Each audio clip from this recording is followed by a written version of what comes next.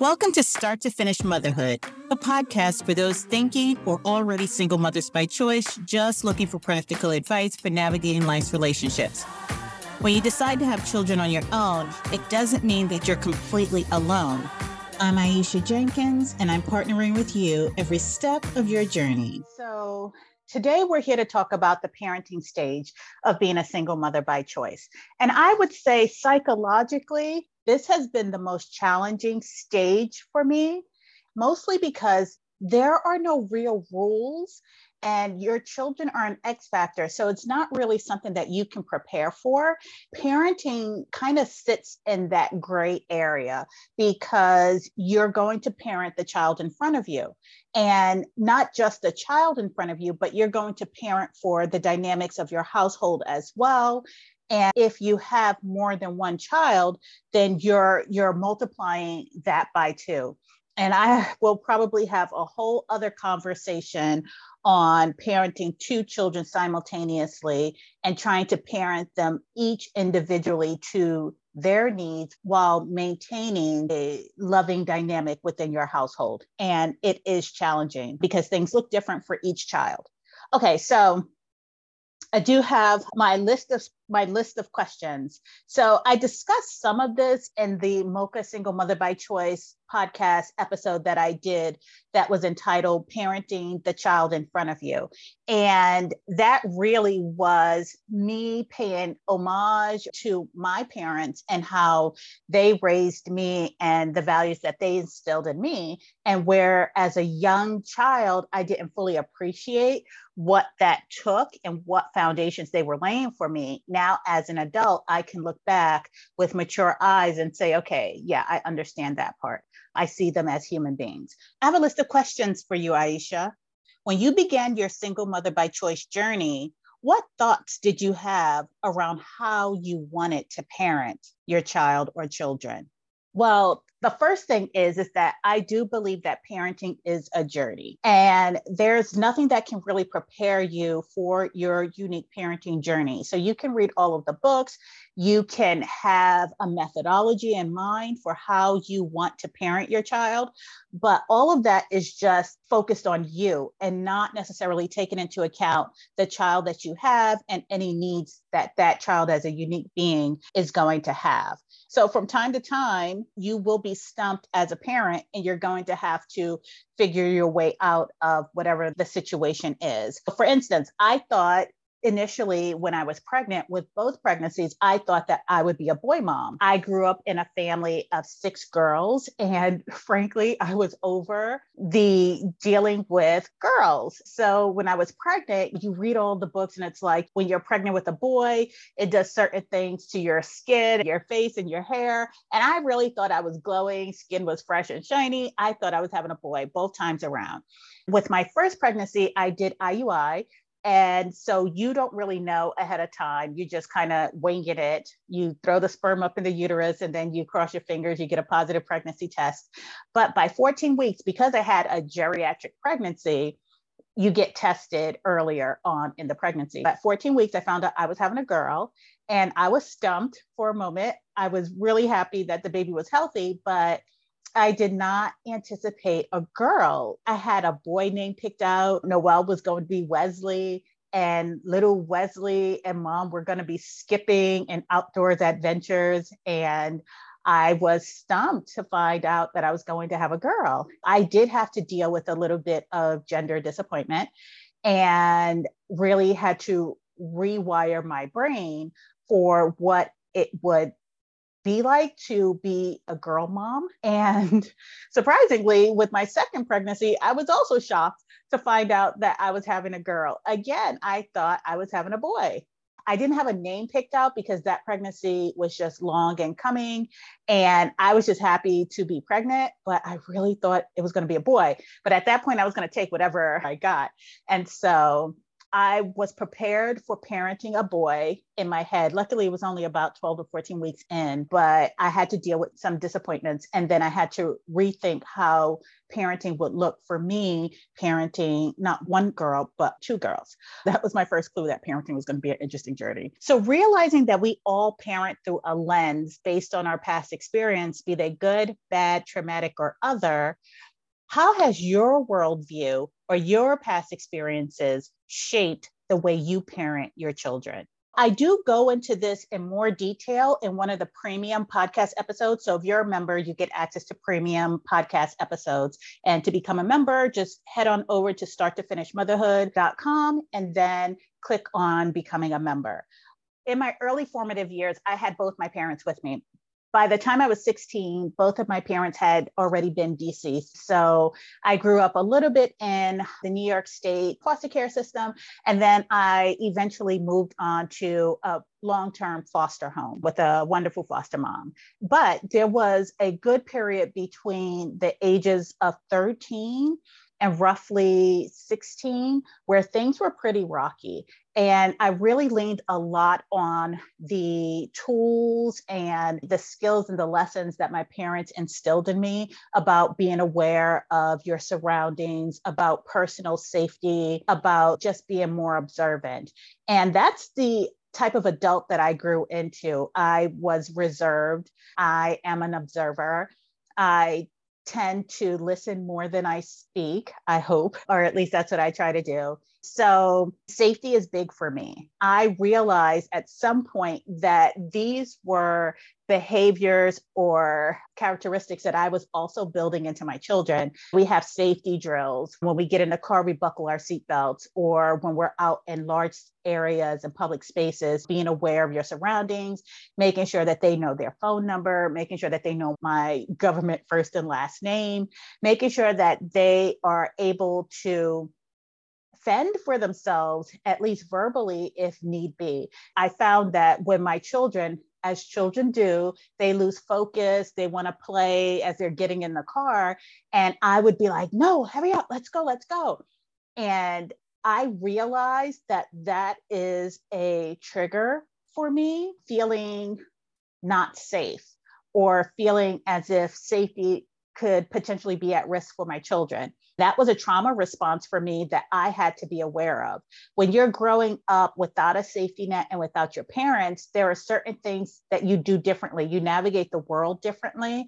And my kids didn't have that experience. And so I could probably see them wondering where the bass came from in mama's voice, or why is mama so animated and why is she yelling? So I actually have to work hard when we are transitioning from place to place. And I feel that it's become bigger than what I can control, like large spaces, concerts, carnivals, that I have to be in the moment with them and realize I'm holding their hand, but am I holding their hands too tight? Realizing that they are independent little people, so I can kind of let them go roam free just a little bit, but stay within earshot. There are certain things that I do on a day-to-day basis to stay in the moment with them because I know safety is a trigger for me. I've learned to recognize the signs that I am triggered, and that forces me even more so to be in the moment. So that's one of the ways that the lens through which I view the world impacts my parenting. Once I became a parent and I knew I wanted to be a good parent and I wanted to be the right parent for my kids, I really had to take a step back and evaluate how I was raised so that I can recognize certain patterns and make an informed decision on whether these patterns were patterns I wanted to repeat, or if these patterns are patterns I wanted to end with me and my generation. So there's something to be said about having people witness your parenting style. And by that, I mean that they celebrate the successes, the wins, and all of the minutia with you. Do you have that experience? Is that a thing for you? Having somebody or craving having somebody witness your parenting style. I didn't think that this was a thing for me until I started talking with moms in my birth cohort. And you realize that it is really a thing. And it's so much so that I look at comedians differently, right? And I think people become infinitely more funny when they have children. because you have these stories, and children are just funny as hell. Like, there's no boundaries, there's no filter, there's no limits, they have no shame. These are all things that they just do naturally. And children are just naturally funny. Who are those people that you turn to with all the little things, the successes, the minutia, the ups and downs of parenting? Now, what that looks like for a single mother by choice is that you have a village. You have these people that you call on a regular basis. You have these people that you're Facebook friends with if you're on social media. You have these people that you get together with who get it. They're invested in your children. Even just a little bit helps. You can send them school photos, because when you get school photos, you can't buy just one. So you buy this whole sheet of 120 photos that you then have to give away. So you start giving them away. Little by little, there are certain people that just stay and they ask you about your kids, and they're invested in your kids and the little stories. And so you feel comfortable sharing. So for me, I have my sisters who are part of my village, and I do share little tidbits and things and cute photos with my sisters, even though they're off in Panama, they're in Mexico, they're wherever. But they do take the time to say, oh my gosh, this is so cute. And I share stories with them. I share stories with my coworkers all the time. Like, that's one way that I connect with my managers, because we're all kind of in the trenches, parenting and dealing with sick little kids and all the stuff that comes with children.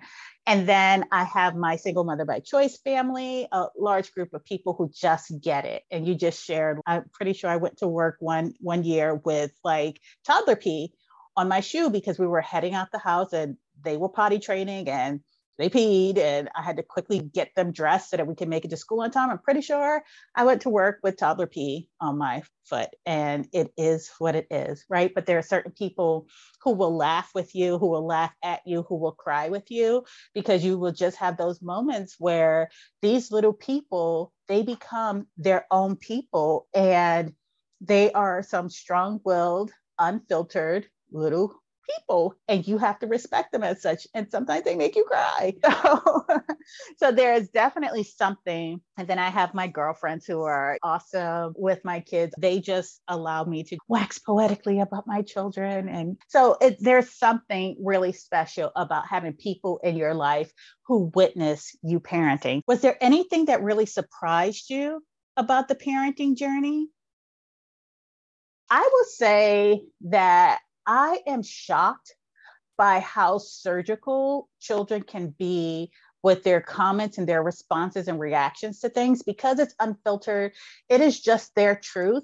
So when your 7-year-old tells you that they hate the stuffed flounder that you spent hours sweating over because you wanted to give them a variety of food options, yeah, that kind of hurts. Or, they have their own sense of style. And so when they're like, oh, mom, you look beautiful, then it just makes your heart sing and things like that. The thing that surprised me about parenting is that you have these little people and you get to watch them morph into their own selves. And that's a pretty cool experience. But then they're also people, and they can irritate you to no end. They can irk you. They can push buttons like you never thought you had. And then when they give the stuff that you tell them back to you, it's particularly insulting and hurtful, because they are giving you these adult words, or these words that you've given them to help them navigate the world. And they're serving it up to you on a silver platter. You're just like, who are you? And I think that that's the most surprising thing about parenting. Also, the amount of time it takes to do stuff. Like, mornings are such a thing. And it doesn't matter if I get up 2 hours early or an hour and a half. It's a ton of emotions. It's a ton of feelings. It's a ton of movement that is just compacted into a 2-hour to 90-minute time frame. And you need a break just from the mornings. And then you have to turn around and go back to work and be a productive adult. And that was one of the things that I actually had to discuss with my therapist. And my therapist said that I need transition points. I need time to transition from my mornings with the kids into Aisha, the employee. And so what I've started doing is intentionally carving out time after I drop the kids off to make coffee, to make myself a quick breakfast, to just breathe and look at the clock and then mentally transition into being an employee. The same thing happens on the back end. Luckily, regardless of working from home or being in the office, I still have to drive to get the girls. So I'll put on my music, I'll listen to a podcast episode just to kind of help ease the transition from when the girls get in the car, and then it's all mommy all the time until 9 o'clock. This one's a tricky or a sensitive question. How do you hold on to your parenting style in the face of what is culturally acceptable, or at least what is a standard practice in your extended family? I think at this stage of my life, I am the last of my siblings to have kids, and my parents are deceased. So for me, it was really easy to change certain traditions and dynamics in my family. My sisters are all grandparents now. And so there's not competing ideas when my little kids are around. Pretty much they're so far removed from little kids that they're just doing grown people things. And I can just tell them, this is what Camille needs. This is what Noelle needs. So for the most part, that's not a problem for me.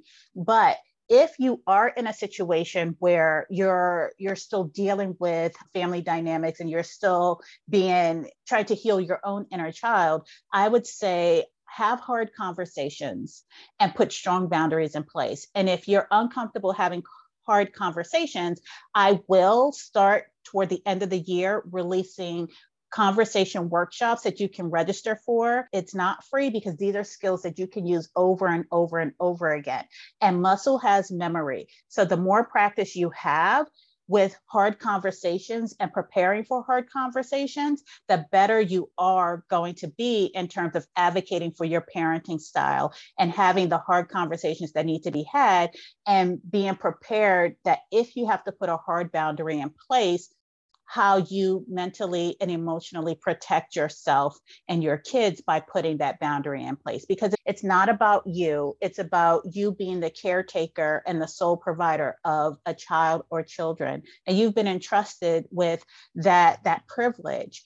And so they become the priority. So what are some things you can do, or what steps is it that you have to take to protect the well-being of your children? Sometimes that means putting hard boundaries in place, and sometimes that means physically removing your children from certain situations and family members. But I got your back. And as I said, I am here to partner with you from start to finish. So if that is a skill that you feel that you could use some brushing up on, stay tuned, head over to starttofinishmotherhood.com and join the mailing list, and you'll be informed when those conversation workshops start to get released. I typically say that when your kids enter the school system, it's like going from the frying pan to the fire. Was there anything that surprised you about entering the school systems with your kids? And then is there anything that changed the way you view the education system in this country now that you're a customer of the education system? First, I would say gird your loins. When kids enter school, it's like the Lord of the Flies. The parents, the adults are no longer the primary figures in that environment. You will send your 6, 7, 8-year-old into school, and they become the community. So they set the tone, and the adults are just kind of patrolling the periphery. And so your kids will take whatever lessons you instill in them, and they will interpret it, and they will go and act those things out. Like, teachers know how you parent or what goes down in your household because they can tell from your kids and the things that your kids say. And kids, they are sponges. They notice everything. They talk about everything. When they're on the playground, it goes down on the playground, I like to say, because even at 4, 5, and 6, my child would be coming home with stories. Like, they talk about everything on the playground. And so it's so much so that I wait until it's bedtime and I'm snuggling with my oldest, because I'll ask her when she gets in the car, like, how was school? And I'll ask her some specific questions. We practice our Spanish. But at night, when the lights are out and we're not looking at each other, I will ask her, were there any conversations that happened on the playground with your friends that you have questions about? it's dark. So there's no shame. So she'll tell me, she'll share with me. They talk about what they're doing for the holidays and birthdays. It's just a whole little community, and these kids talk. So do be mindful that happens. And you might find out some things just by having casual conversations with the kids. And I do recommend doing that because kids are super funny. When we raise our children, they're home with us, they're in the protected environments that we set up for them. Is there anything that you've noticed as a change in your child since they've entered the school system? Because all of the environments that we're in tend to impact us in some way. So how has entering school impacted your child? Okay, so to set the scene, my daughter is the youngest in her class. She turns the age of her class right before school starts. So I had a decision to make as a parent. Do I start her in school at that point, or do I wait a year for her to mature? My daughter is also, she's got her mama's height. So I did a calculation. She's going to be tall. I don't want her to be the tallest and the oldest in a class. So I decided to send her to school knowing that I would probably have to have conversations and hear about behavior because she would be immature for the class. That ended up being the case last year. And we had to have lots of meetings because her teachers were saying she was having behavioral issues, and we were evaluating her for some behavioral issues. And I knew my child, and I said, yeah, no, I don't think that she's having behavior issues, but here is something that I think is being overlooked. So that started us on this whole journey with the school district and having to advocate for my child because they were trying to label her as a behavior problem when I actually think that it was a processing problem. It turns out that it was not a behavior problem and that it is looking like a processing problem. And so now this year, this is me advocating with the school this year. But I think that there's a lot of things that you encounter as a parent when your kid enters school that you really can't prepare for. And so I recommend remaining flexible, working with the systems at hand, and understanding that as a parent of color, as a Black mom, I had to look at what was being told to me with a real critical eye to make sure that I set aside any bias, racial bias that was being transferred onto my child. I had to set that aside. I did have to have hard conversations with administration about that aspect. And then in order for us to get down to the real root of the problem. So it did try me in a lot of ways and tested all of my communication skills. But I think we arrived at a point where the school now knows the perspective I'm coming from. I know where they're coming from and what their weaknesses are. And to the extent that I need to advocate, I'm going to advocate for my child. When your kids enter the school system, they go from being your little darlings at home and big sister, younger sister, to just being in with their peers. And so sometimes just the dynamics of the classroom, the extra noise, the extra movement, the extra stuff that goes on top of having to learn the basic fundamentals of education, that can impact your children. I was trying to be really mindful of that as my child was going through her challenges with what she was going through, to make sure that her self-esteem remained intact, to make sure that she knew what was going on and that she felt like she had a say in what was going on. And that when she told me things that happened at school, I believed her. And I advocated for her. I did that in front of her. I did that behind her back. I did that when she was in the room, when she wasn't in the room. I've had conversations with her about people learning differently, that people have different needs. And that's what she goes into the classroom with. And that's sometimes what she tells me when I'm like, clean up your room. And she's like, Mom, people learn differently. People move differently. And I'm like, you're going to clean up this room. But, I say all that to say school can impact your kids in unexpected ways as well. So just be in tune with what that might look like for your child. And last, what traditions are you putting in place for your family? As single mothers by choice, we get to set the rules in our house. We pretty much get to set the traditions that will hold true for our family. So are there any traditions? Are there any customs that you have worked hard to put in place? I work in an environmental company. I'm trying to be better with protecting the environment and open spaces and equity and things of that nature, environmental justice. And so it just so happens that my child is into that as well. So she'll ask me, Mommy, do we recycle? She brings her classroom home with her. And so one of the things that the pandemic allowed us to do was to get a house that had a nice sized backyard because we needed the space.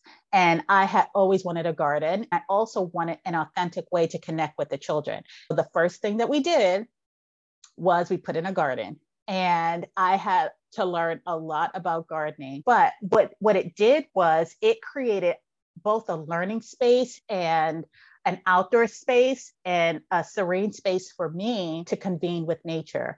It allowed my children to see me vulnerable, because when the garden is not working, you are just like, why isn't it working? And you're trying all kinds of things and you're having to talk your way through and having to do a lot of research, watch a lot of YouTube. And so the kids, they take it all in. So they're watching with you and they're getting excited and, right along with you. And it offered an opportunity for us to be on the same playing field with something. I wasn't the adult in the situation. We were all on the same level with regards to gardening. It allowed me an opportunity to teach my child about nature, the environment, and the ecosystems that they're a part of. But also it allowed her to share what she knew with me and her younger sister about the ecosystem and the environments. Like, she got to say what they wanted to have in the garden. We had to have milkweeds because the monarch butterfly was going to be extinct, and we wanted to create a space for monarch butterflies. And the kids got their own plots. So anyway, it gave us a way to talk to each other, to just be with each other without authority figures. They get to learn about worms and all the birds and the squirrels and salamanders and conservation. And so the garden just gave us a real nice way to enjoy our outdoor space and be one as a family without technology. It also taught my girls that they're part of a bigger system, the ecosystem. We talk about climate change as well, because it's right in our backyard. So we get to see it all. So gardening and trying to find ways for us to be as a family were one traditions that I put in place. The other was I wanted my children to have a spirit of giving.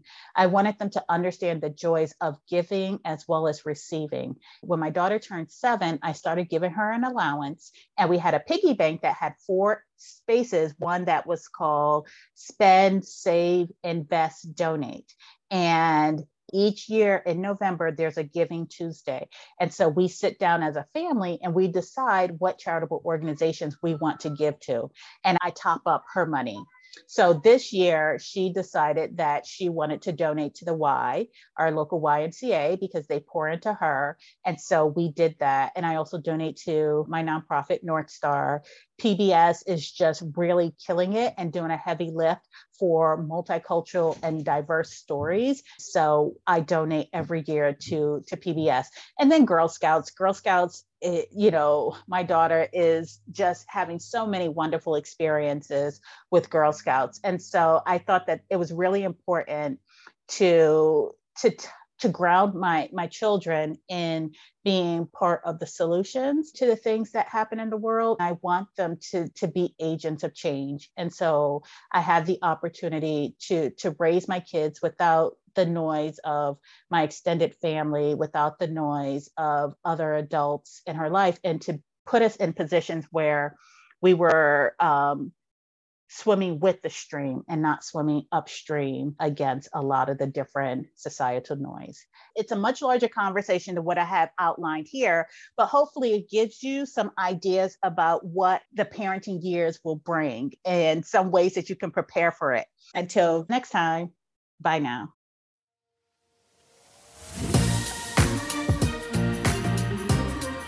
Thanks for listening to Start to Finish Motherhood with Aisha.